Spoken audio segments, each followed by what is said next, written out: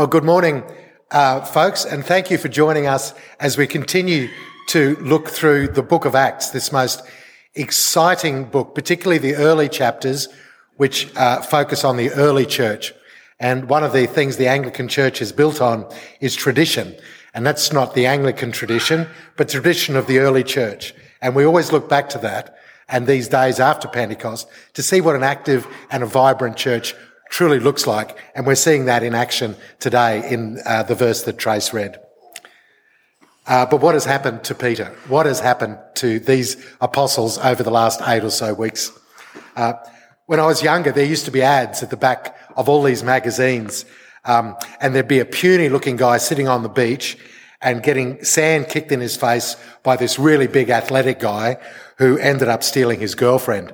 And the caption would read, "Are you a 99-pound weakling? You know, send away for Charles Atlas's new chest expander and become a man." Now, these were common. I'm not making these ads up. They were everywhere. And I bought one. It was called a bull war or a bull roar or something like that. I couldn't even push these wretched things in, which were meant to build up this part of me, I think. But anyway, something has happened to Peter over the last 8 or so weeks that has given him this great confidence and the courage that we see in this reading today. We'll have a look closely at what Peter's speech actually is later on. But first we need to recap where we're actually up to in the book of Acts and put today's story into context. Then we'll have a closer look at today's passage and in particular Peter's short speech to the very Jewish leaders in person who are the very ones who plotted to crucify Jesus of Nazareth only a couple of short months earlier. So in the chapter just before us today, shortly before Pentecost, as Charlie reminded the children, Peter and John are entering the temple through one of the temple gates, the gate called Beautiful. Isn't that astounding? I think the writer of Acts, Luke, the Apostle Luke, the evangelist Luke, includes these little details just to make the reading more powerful. So they enter the temple through Beautiful, and they happen upon a beggar who asks them for money. And Peter says to him, "Look, silver and gold I don't have, but what I have I give you. In the name of Jesus Christ of Nazareth, walk."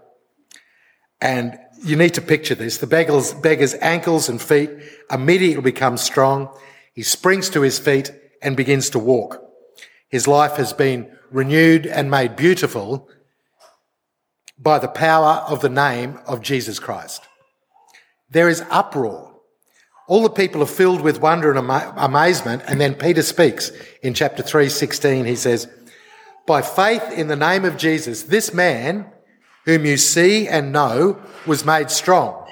It is Jesus' name and faith that comes through him that has given this complete healing to him." And it's right here that we parachute in this week with the reading that Tracy read. So there's been this big healing. Peter has just given this huge, powerful speech to the onlookers, and the crowd, the temple police, the priests, and the Sadducees have just arrived. So this is where we start today's passage. So it's during Peter's and John's speeches that our passage begins with the arrival of the authorities. Now these are the priests, the captain of the temple guard, and the Sadducees. The chaos here is amazing. On the day of Pentecost, which we don't know exactly how many days before this it was, but let's say it was a couple of weeks, the Holy Spirit descended onto 120 people. And after Peter's speech that day to the crowd, the church grew to 2,000. And after today's healing in the temple and Peter's speech, this brand new church now numbers 5,000 men. That's not counting women and children. So let's say 10,000 people. This is insane. It's been a matter of weeks since the Holy Spirit came, and it has rejuvenated and given life to the apostles. And verse 2 tells us the temple authorities were greatly disturbed because the apostles were teaching people and proclaiming in Jesus the resurrection of the dead. Look, no wonder this disturbed the Sadducees. The Sadducees didn't believe in the resurrection of the dead. And it's really easy to get all these groups mixed up. Judaism at that time had several different sects or groupings. The ones we hear most about in the scriptures are the Pharisees and the Sadducees. But there were other groups like the Zealots and the Essenes, which were more like John the Baptist, very ascetic, living on air and water pretty well. And one of the apostles was called Simon the Zealot, so he was that member of Judaism. But the two we hear most about are the Pharisees and the Sadducees. And the big difference between the two is that the Pharisees believe in resurrection to new life by adhering to the law, which is fair, you see. And Sadducees don't believe in eternal life at all, which is sad, you see. So that's the way you can remember it. The temple authorities haul them off to front of the Sanhedrin, which was the ruling body of the Jewish church, of Judaism. And because it was evening, they were thrown into jail because they couldn't get to see the council until the following day. Now, the text again goes into details about which Jewish rulers were there. And Luke again does this for very good reason. If you can cast your mind back to Good Friday and Maundy Thursday, the high priest's family then was Annas and Caiaphas and Alexander and John. And just as today, the people whom Peter and John are hauled before and the ones whom Peter ran away from are the very same people who plotted to kill Christ. So here in the text today, we have Annas, Caiaphas, John and Alexander. It is Caiaphas who said in John 11:50, "You don't realise that it is better for you that one man die for the people than the whole nation perish." So he saw that the death of Jesus would stop the Romans coming through, which they eventually did in AD 70, some 40 odd years later, they eventually did, but to stop the Romans coming in and just trashing the place. So these people are not at all Peter's and John's friends. They are the ruling Jewish elite, and they're all related. Caiaphas is Annas' son-in-law, and John and Alexander are Caiaphas' brothers. So he's on a hiding to nothing. These are the people who plotted to crucify Jesus, whom he was so terrified of, he denied even knowing Jesus. And so the next morning, here he is facing these same very people who had worked to have Christ crucified, and they ask him this very question. In other words, are you going to put your head right in the noose here? By what power or what name did you do this?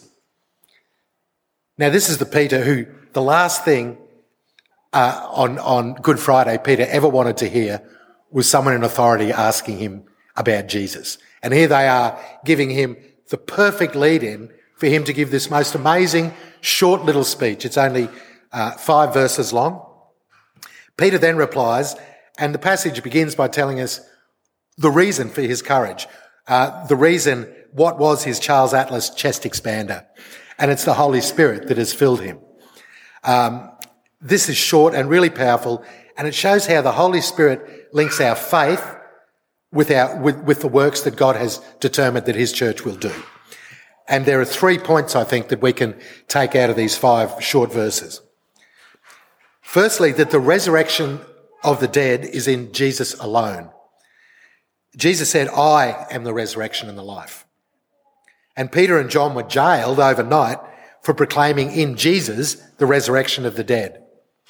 So when asked by whose name the beggar was healed, Peter answers in verse 10 that it is by the name of Jesus Christ who crucified, and he could almost have pointed at Caiaphas and Annas, whom you crucified, but whom God raised from the dead, that this man stands before you healed. So there is no other path to eternal life other than through Jesus Christ. The second point that I think we can draw out of Peter's beautiful little speech is that this resurrection power is available to everybody who believes. Peter's point here is that the same power that raised Jesus from the dead is the same power that caused the beggar to be able to stand and walk and rejoice and stop begging. So verse 8 tells us that when Peter answered the Jewish leaders, he was full of the Holy Spirit, so he could answer truthfully and fearlessly.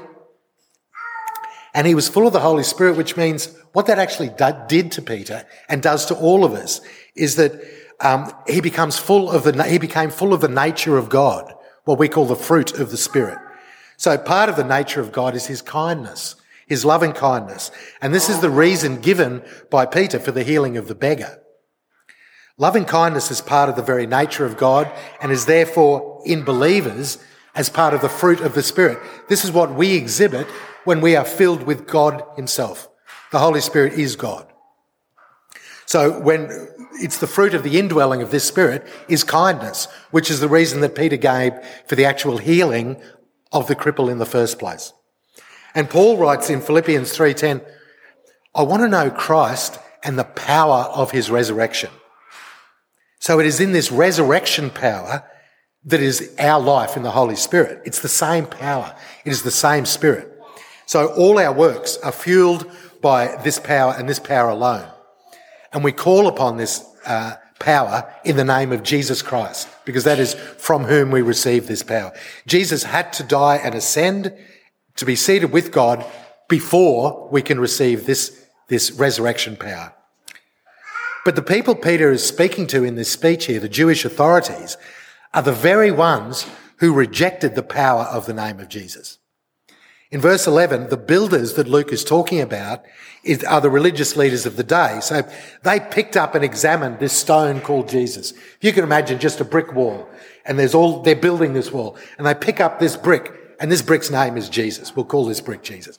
They pick up this Jesus and they look at it and see if it will fit, but they couldn't see where it could fit into their wall of truth. So they rejected this stone, they rejected that brick and put it aside.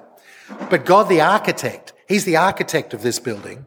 God used this stone called Jesus as the cornerstone, that is the capstone, the locking stone that gives the building its shape and holds everything together. And this new building from God is the church, the priesthood of all who believe in the name of Jesus. So this new building that the religious authorities at the time couldn't find a place for, they didn't know where it fit in their worship of God, rejected it. So out of that, this gives shape to our whole faith, and it's in Christ.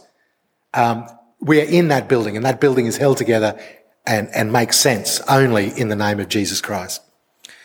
And the third element of Peter's speech tonight, and perhaps the most important, is that this resurrection power gives new life now, not just at the moment of death. It makes all the quality of our living right now, the moment we believe, not after death. This is like the cream on the cake as after death. In 1 Peter writes that for believers, the kingdom of God starts the moment we believe. We don't wait until after death to be able to be used by God. Jesus said a similar thing when he said, pick up your cross each day and follow him. That's what we do each day. So each day we die a little. And the death of the body at some stage in the future is strangely linked in a way that we don't know or understand with the death that is at work in all of us right now. And that inner death is what we experience in 1,000 ways. Sometimes we might experience that inner death as a loneliness or bitterness or emptiness or despair or depression of spirit. Sometimes it's boredom. Sometimes it's hate. Sometimes it's malice and resentment and violence.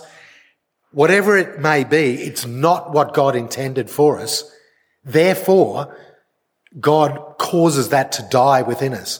So the Holy Spirit brings new life, but there can't be new life unless the old life dies, just by definition. You can't have new life if there's no death of the old life. So the glorious proclamation of the truth is that in Jesus Christ, in dying and rising from the dead, he does something about this form of death in ourselves, that by the power of the Holy Spirit that we only have because Jesus rose, is that we too have this power that God takes away and causes to die these things that are not from God.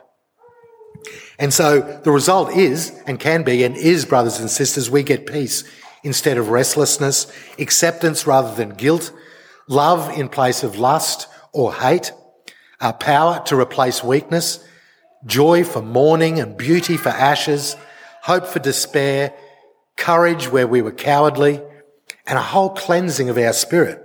And this is what Jesus can do. This is what overturns society. When this message is released and acted upon, this is what makes the church different. different because we have died and we have new life. And none of this is in our own power. And this is what makes the church different and changes the whole world. Things happen, remarkable things, dramatic things, things that become the basis of true freedom, of true liberty, which sets people free to be whom God intended them to be. Now, we'll never know this kind of resurrection power, and we won't know the kind of joy and love and peace unless we come to grips with Jesus Christ personally, ourselves, until there comes a time when we ask Jesus of Nazareth, risen from the dead, to come in and be Lord of our life. Otherwise, none of anything we've been talking about will make any sense, and it won't happen. It won't happen. When we do that, earnestly and sincerely, he comes in immediately and we begin a new life in Christ. There is no other name. There is no one else. There's no other name under heaven given among mortals whereby we can be saved. It is as simple as the text says it is. This is a startling declaration. It says that there is no one else who can fill the place of being the cornerstone of divine authority in the world. There is no other name. So this passage shows us that in the resurrection life is in Christ himself and in Christ alone, in no one else. And when we believe, the moment we first believe, the Holy Spirit fills us and we are one with Christ. And therefore, because we're one with Christ, that same resurrection power that raised Jesus to life raises us to new life. It's the same power. There can't be new life without death. So each day we pick up our cross and we die to our self-fullness. And out of the great love that God has for us, he causes these things to die in us. And this new life that it brings is from the Spirit, and it brings gifts to each and every one of us to be used to build up the church and to glorify Jesus Christ just as he glorified his Father. We glorify our Lord and God Jesus Christ. Please let me pray. Our Father, we thank you so much for the gift of the Holy Spirit. Renew us now in our parish life. Renew the hearts of all your children, Father, this day, not just in this parish, but in your whole worldwide church. Renew us, refresh us, and restore us, Father. In the name of Jesus, our companion, our friend, and our brother, and our Lord, and our King, and our God. Amen.